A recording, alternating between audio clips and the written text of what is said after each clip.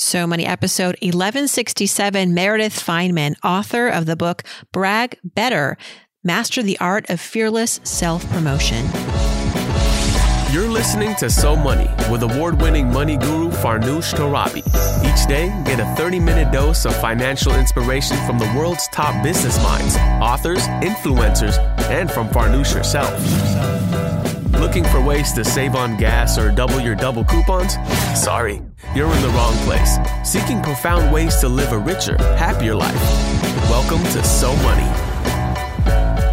Women are scrutinized in the workplace in a way that men simply are not. And that factors deeply into bragging. I cared a lot that brag better be irrespective of gender, that the qualified quiet be irrespective of gender, because it was something I wanted to cast as wide of a net as possible.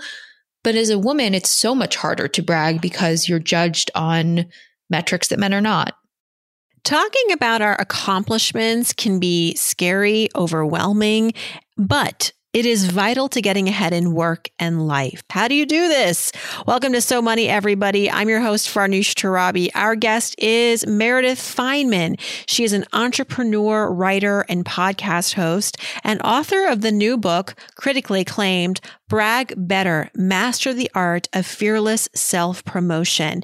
In her book, she talks about why bragging is so difficult, when not to brag, and how to prepare for the inevitable ups and downs of being visible. You just heard her talk a little bit about the differences between when women brag and when men brag and how it's perceived, how to navigate that at work when you're trying to ask for a raise and really be your biggest advocate. We talk all about how to approach self-promotion, especially in an era when we're not physically at work. It's harder to be visible these days.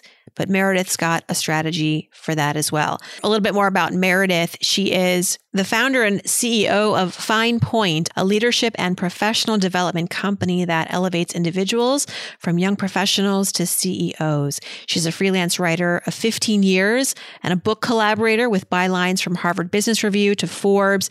She created and hosts the podcast It Never Gets Old, a podcast about secondhand and sustainable fashion. Here's Meredith Fineman. Meredith Fineman, welcome to So Money. Thank you so much for having me. It's fun to be here on the internet with you. Yes, you're all about helping individuals brag better. This is your latest crusade. It's based on a book that you published in 2020. A weird time to be feeling the confidence to brag. I think a lot of us in 2020 and arguably continues this year. It was a humbling year, 2020, for a lot of reasons. So give us the case for why it's important to maybe even more so than ever, now more than ever, to brag better, to be our biggest advocates at work. Absolutely. So I define bragging as stating true facts about your work strategically and cohesively to advance your career. That is regardless of age, gender, level of seniority. You have to tell people what you've done because they do not know. This became so readily apparent in 2020 with the pandemic because you cannot drop by your boss's office. You cannot raise your hand in a meeting and knock it out of the park in a specific way. In the words of one of my interviewees in the book, I did about 20 interviews, Ruth Ann Harnish talks about how bragging better is accurate reporting of your career, which needs to be reported on. It needs to be shared. Otherwise, people can't champion you, but also people can't recognize your work if you don't share it with them to then propel your career. Mm-hmm. When you're on the receiving end of someone, quote unquote, bragging, though, that doesn't sit well. And I think that's the fear, right? We don't want to come across as unlikable. How do we toe the line there? Yeah, so that's a very difficult thing. I identify my audience as the qualified quiet, people that have done the work but don't know how to talk about it. This is a learnable, teachable skill set. The word brag is not a pretty one. I'm a freelance writer of 16 years. We don't have another one to describe the activity of talking positively about our work and professional accomplishment. And that elicits a lot of feelings in people, the same ones across the board: anxiety, fear, shame, doubt. So when people come to me which at this point is thousands of people, whether it's between my business and individual clients or my speaking and training practice with groups and companies, people inevitably are concerned about what others will think, and especially that they don't want to seem obnoxious. Bragging exists, talking positively about your work strategically and cohesively to advance your career, stating the facts of your work, exists on a spectrum, and it is a means to an end.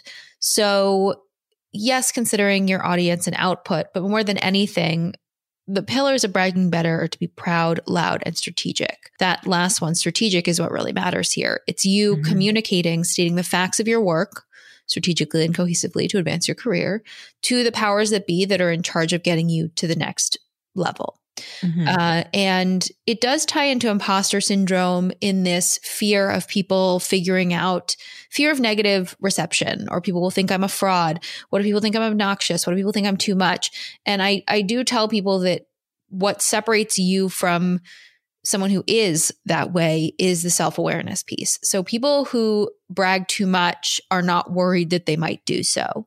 And that really helps you. But the book and my work at this point now for the better part of a decade, I'm less concerned what others think and more that you communicate your work just so that other people can receive it, but also so that you can do a better job. You can be a better employee, employer, manager. That's really at the end of the day what this is. And it might elicit certain feelings from people, in which case you have to determine whether it's a you problem or a them problem. Some of this makes people very uncomfortable, particularly if you're a woman who decides to be, unapologetically forthcoming about her work. But I strongly believe that the judgment outweighs the potential upsides. In your book, Brag Better, you start out by teaching readers the words that undermine us. We're not using the right language in many cases. And so what are the better words? Yeah. So I talk about the difference between verbal undercutting and self-deprecation. Self-deprecation is sort of poking fun at yourself in a playful way that still advances your goals and doesn't undercut your work. Verbal undercutting is basically insulting yourself before someone else can. So I make it really clear bragging is a complex, difficult, nuanced, scary practice, which is why I wrote the book on it. Book?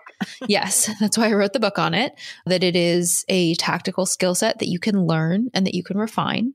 But it's hard and it's scary to do. So when it comes to the word piece of it, there are ways to be vulnerable with the difficulties you have around bragging. And then there are ways to shut yourself down so that nobody else can advocate for you. If you can't advocate for yourself, or at least, fake it till you make it in the way you're presenting things, it's going to be very hard for others to champion you.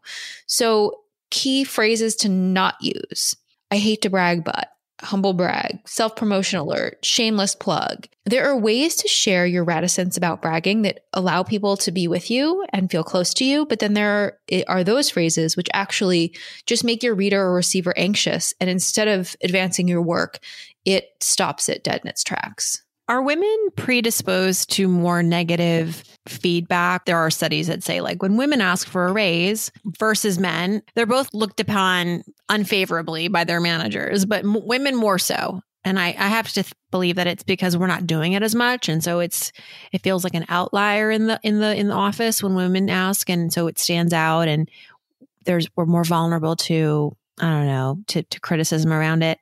When it comes to bragging, did you see in your research any differences between men and women? Oh, yeah. There's a study in the book called The Self-Promotion Gap, and then a whole host of other data that, yes, women would rather underplay their own accomplishments most of the time, that they would rather promote the work of someone else. But I will say there are a lot of systemic factors here. I'm not going to pretend like if you brag better, things like the wage gap will disappear, or certain feedback about women asking for more money, which shouldn't be met with the level of judgment that it does. And women are scrutinized in the workplace in a way that men simply are not. And that factors deeply into bragging. I cared a lot that brag better be irrespective of gender, that the qualified quiet be irrespective of gender, because it was something I wanted to cast as wide of a net as possible. But as a woman, it's so much harder to brag because you're judged on metrics that men are not. Your appearance, your voice, your hair color, your age, your height, all of those things. Traditionally for women, positive attributes were associated with passive behaviors, particularly ones that denote silence. So coy, demure, shy, those were seen as deeply alluring and attractive when literally they meant that just a woman didn't speak. And then it's also very, very difficult to be a woman in public. You see what happens, whether it's in politics or in leadership, how women are scrutinized and the lines they have to walk, and the real danger that exists with being a woman who decides to put herself out there online, offline, particularly online. And that's a real reason why that stops a lot of women from wanting to do this in the first place. So then to combat that, is there any additional layer of advice for women, or is the advice just keep being you and don't worry about, like you mentioned earlier, like don't worry about how it's perceived? Yeah, I think it's a lot of things. Women are more collaborative workers. I talk about how it's so essential that bragging better is a team sport. So that means bringing people into your bragging journey, whether it is, bragging on your behalf or doing so in tandem with you in a meeting or to pitch a project or on a panel, really understanding that more voices is better. It can really feel like, particularly for women in the workplace, like it has to be a competition. I talk about shine theory and have an interview with Anne Friedman and Amina Trousseau about their theory, which basically is if I don't shine, you don't shine. And this idea of having successful friends only elevates you and makes more room for others. But also this idea of bragging better as a team sport. It's part of your job. If you're someone that we listen to, and it's tied to privilege here, if you're someone we listen to, that it's up to you also to share the work of others, pass the mic, and help encourage other people's voices too. And I think women are heartened by that because you don't have to do it alone. In the specific context of asking for a raise, Meredith, what's a good script or shorthand for anyone listening who, they really want some pointers? Maybe they're going in for a negotiation advice for how to brag better in that context. Absolutely. Asking for recognition and asking for money are incredibly similar. They're just different currencies. I have said that I want to brag better with money, and you would be such a fantastic expert for that, but it hasn't happened yet. But never say never. I'll co-author it with you. Consider it done. Great. Yeah. So you are showcasing your work and saying how what you're currently being compensated for that is not adequate for the amount of work you're putting in. Now that is such a gross oversimplification of something that is incredibly difficult. The idea of bragging better, the idea of pitching yourself, packaging yourself, so much of this book is derived from public relations tactics and activities, the things that publicists do to get attention for their clients. And that means telling a compelling story and being unafraid of rejection of that story. And so one thing that makes negotiation and salary so incredibly difficult for people is you're not accustomed, for the most part, to talking about money. And certainly you're not accustomed to doing so in the context of your company, unless you are in accounting or you're a partner and very, very high level management. And so in that case, that's one reason why it's so hard, is it's not something you're used to doing. And there are always a couple things that I tell people, that this is a business decision, that from the bragging and pitching piece, writing things down, creating a mini presentation, having things you can present, you can always bring papers with you. That's totally fine. You're pitching yourself and your work for more compensation. And one thing in negotiation, and specifically for salary, is people often rush this to get it over with. And I see this as well with bragging. It's like, I'm going to spit out what I did and then not let any time pass, and you need to wait a beat. This is the same thing with the vulnerability. You're afraid someone might insult you first, or with a salary negotiation, you're afraid someone will just immediately turn you down. Letting something breathe for a second, being okay with silence or taking a pause to let someone respond. You don't have to fill the air. And I see that as a commonality between sort of the two situations. And those are the biggest things. To remember that this is a business decision, and it is hard because you're likely not used to talking about money all the time, and getting in the habit and the practice of doing so is one of the most difficult things. And so understanding that you can take your time, understanding that you want to set yourself up as well as possible. So whether that is, the you pitch deck, or I always tell, I've actually counseled a lot of people on this particular situation, and it is about writing out everything you've done, so you can see it and be proud as well, whether or not you get that more money. Yeah, there's something to be said, Meredith, about silence in a negotiation. Obviously, say your piece, but to your point, don't feel like you have to fill the gaps or, fill the dead air. That sometimes silence it encourages the other party to weigh in and say something that would benefit you in the end. Absolutely. And it does. I mean, especially if people are uncomfortable in a situation, your inclination is to keep talking. Mm-hmm. And that's true, even if you're bragging or accepting praise. I mean, that's the other half of bragging better is one, asking for that recognition, whether that is simply the recognition from your boss or from a friend or, from a teacher or, from an employer, is being able to say thank you or being able to say, I did deserve that. And again, that ties into sort of the imposter syndrome and the what if I'm too obnoxious, but accepting that praise too is very difficult. You're the expert on this, but at one point, maybe you were the disciple. What's a personal experience with bragging or with self-confidence where maybe you were on the opposite side of this and struggling and you kind of took your own advice, of course, now in hindsight? Yeah. Well, hindsight is for sure 2020. Yeah. But confidence is hard. That's something that takes time and development. I have been working for myself for 10 years. At the beginning of that, I definitely didn't know that entrepreneurship was an option, didn't necessarily have the confidence to think that I could do a job for myself that wasn't at a larger company. I think for me, I feel very fortunate. A lot of our relationship with bragging, stating facts about our work strategically and cohesively to advance our career, but also the way we share our work and share our thoughts, I never felt like I had to be quiet. A lot of that comes from, I believe, having a very vocal mother. But often, what you've seen about visibility and voice when you're young, whether it's you gave a presentation in 5th grade and everyone made fun of you and you decided you were never going to put yourself out there again like that, or if you grew up in the South and gender roles were performed in a specific way. I mean, it totally runs the gamut. For me, it's been refining it, and it has been sometimes being more careful with my voice and being more strategic with my voice than it has been learning how to brag. I would say for me, it has been about channeling it in the right avenues, understanding when and when not to do it. But also when I do have sort of a crisis of faith in myself and my work, looking back at the things I've done and being proud of those. And that is still something I work on all the time. You talked about pivoting to entrepreneurship. What was that first year like? Because I was hearing myself in your words describing, I never thought this would be possible. I've been also at this for 10 years myself, Meredith. So it feels like I don't remember the world before being self-employed, but I'm honest, that first year was very uncertain, especially since if you and I are on the same timeline, we started our businesses in a recession.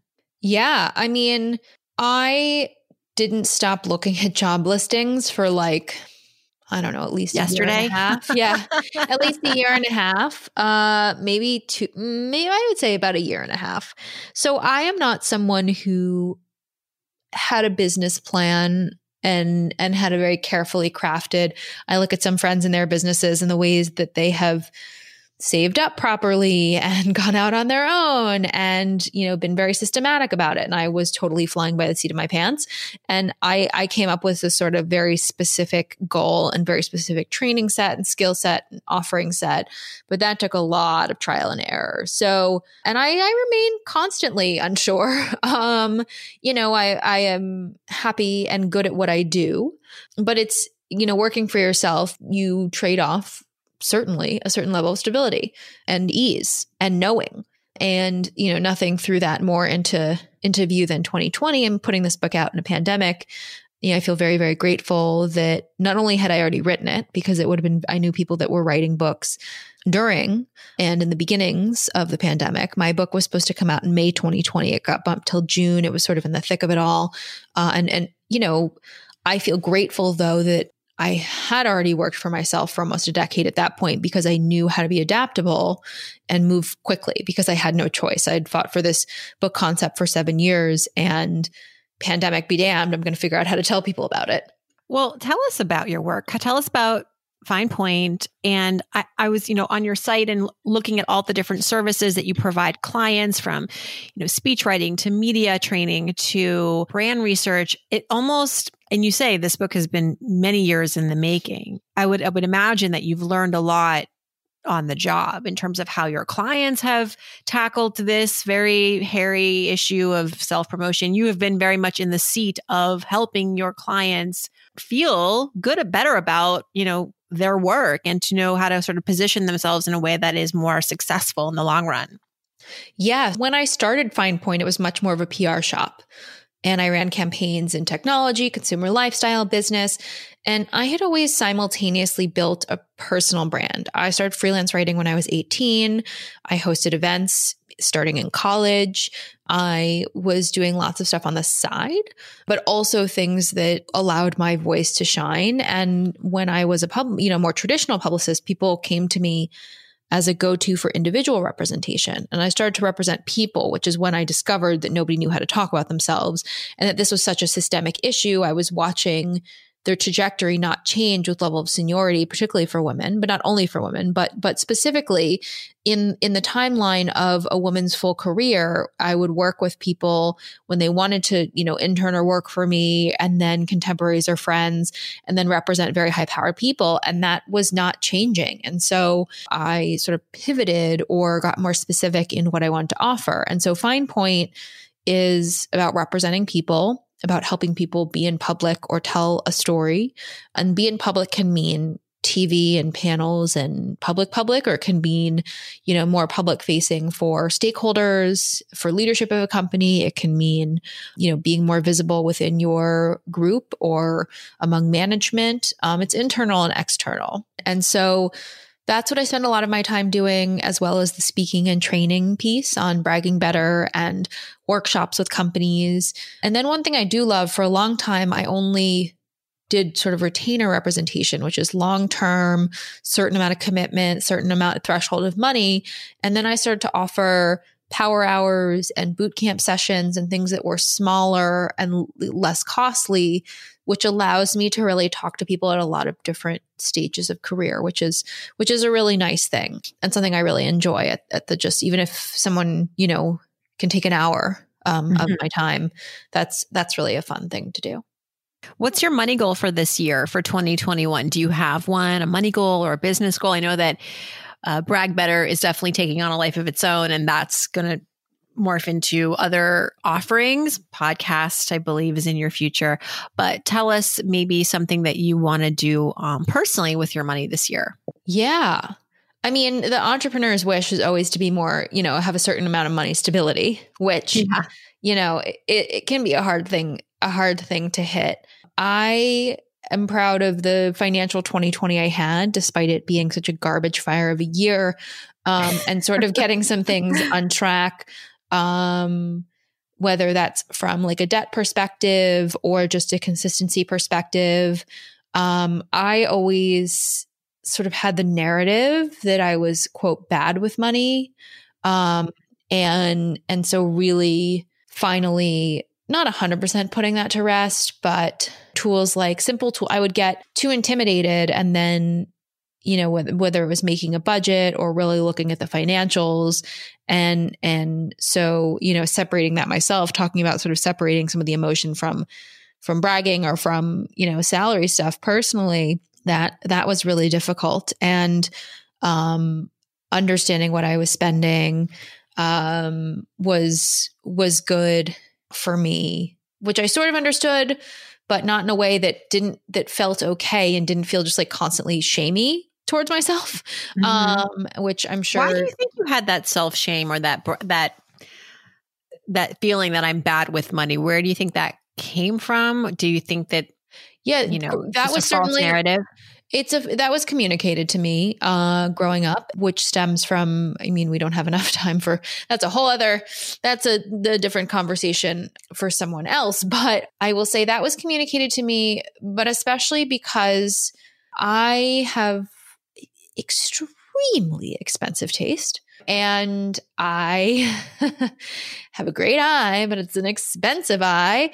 And it's actually one of the reasons why I started so fervently getting into this, particularly in fashion, particularly getting into secondhand and resale and consignment, which I had a podcast on, It Never Gets Old, which, is on hold for the Brag Better podcast. But I wanted really nice things and didn't have, nor shouldn't have had the business to be able to afford them.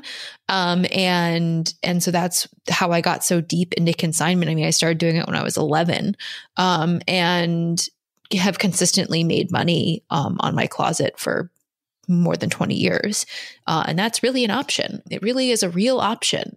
So I would say, that's just been an interesting money lesson for me in an unusual place. The sort of buying and selling, as I constantly have. I'm now veering off topic, but no, but I like this. Let's end on this random tip for listeners, because I do think that consignment and secondhand and gently used everything is all the rage right now. I mean, in the pandemic, you can't really get anything shipped to you in good time. And so whether it was furniture or designer clothes or whatever, Facebook Marketplace had a moment in 2020, and it probably will continue that in 2021. But in your case with fashion, what are some ways where we can, what are your best secrets, best kept secrets, best places to find high-end stuff for less, and best ways to sell? Any nuggets you can offer, we'll take it. Yeah. So I do this as blood sport now, buying and selling. I think I've probably, so I started doing this when I was 11. I'm 33. So over those 22 years, I probably have made $100,000 on selling stuff. I think a lot of that went back into buying stuff. But over the course of 22 years, that sounds about right. But I've gotten more serious about selling because I have this insane categorical knowledge of brands and what sells and where to find things. But I always want people to know that you can sell anything online. But one category that has been particularly interesting that I don't participate in as much just because it doesn't do it as much for me is skincare. And beauty. And some people get weirded out or grossed out by that. There are a lot of influencers that get sent samples. There are a lot of makeup artists that have leftover unused things. Basically, status symbols have shifted a little bit, whereas it was the Chanel bag, it was a certain coat. That's still a thing, but now people show a lot of money and wealth through wellness. And anything that people want as a status symbol, they will buy secondhand. Or frankly, whenever you just can't find something, it's usually in the secondhand market. At the very beginning of the pandemic, I bought a liter of hand sanitizer, which is not technically legal because you're not supposed to ship that much alcohol through the mail. But masks, a thermometer, a sealed box thermometer when they were all sold out. But yes, any clothing you're not wearing, using, you can split it into different categories. It's really important to donate things, but set up a Poshmark, I know a little bit less about Facebook Marketplace. The RealReal has a pretty significant list of designers, which is very easy to do from home. Tradesy is do it yourself. So anything in your closet with tags on that you don't wear, you should sell. And so I would say that's one of the top tips, is just understanding that you can sell anything in your wardrobe for sure, unless it is very damaged, stained, something like that. But even if it is damaged or stained, if it's a designer object, people will still potentially buy it. People are crazy. That's very cool. Yeah, we've done a couple of episodes on Poshmark strategy, and people, you can go back in the archives and look for that. But I love this show because you never know where a guest will take you. And this is very interesting stuff. But most importantly, everybody should check out Brag Better. 2021, I always say, 2020 didn't really count. I turned 40 last year, and I'm celebrating 40 again in 2021 because I didn't get a chance to really. Yeah, I'm hoping to do. I'm hoping to do my book tour when the paperback comes out, hopefully in the summer, because I didn't get to do one of those. It counted in that my book came out, but I want to wear my outfits and prance around. So we'll see if I get to do that safely and effectively. But yes, Brag Better, Master the Art of Fearless Self-Promotion is available wherever you get books. I recorded the audiobook in a closet in the pandemic. So wherever you get your audiobooks, books are expensive. You can request it from your local library. And then there is a free chapter on the Brag Better website, brag-better.com, which is about how to brag better from home and online, which is some useful tips because work is different. Mm-hmm. Thank you so much, Meredith. We'll put all those links on our website. And we hope to see you in person in one of your fabulous outfits in 2021. Oh, me too, man. Thank you so much for having me. The book again is called Brag Better, Master the Art of Fearless Self-Promotion. Meredith Fineman's work can be found at meredithfineman.com. Thanks for tuning in, everybody. Come back here on Wednesday when our guest is Intuit to the Stars, Laura Day. She's going to talk about how to identify your intuition and leverage your gut instinct for making smart money moves. That's on Wednesday. In the meantime, I hope your day is so money.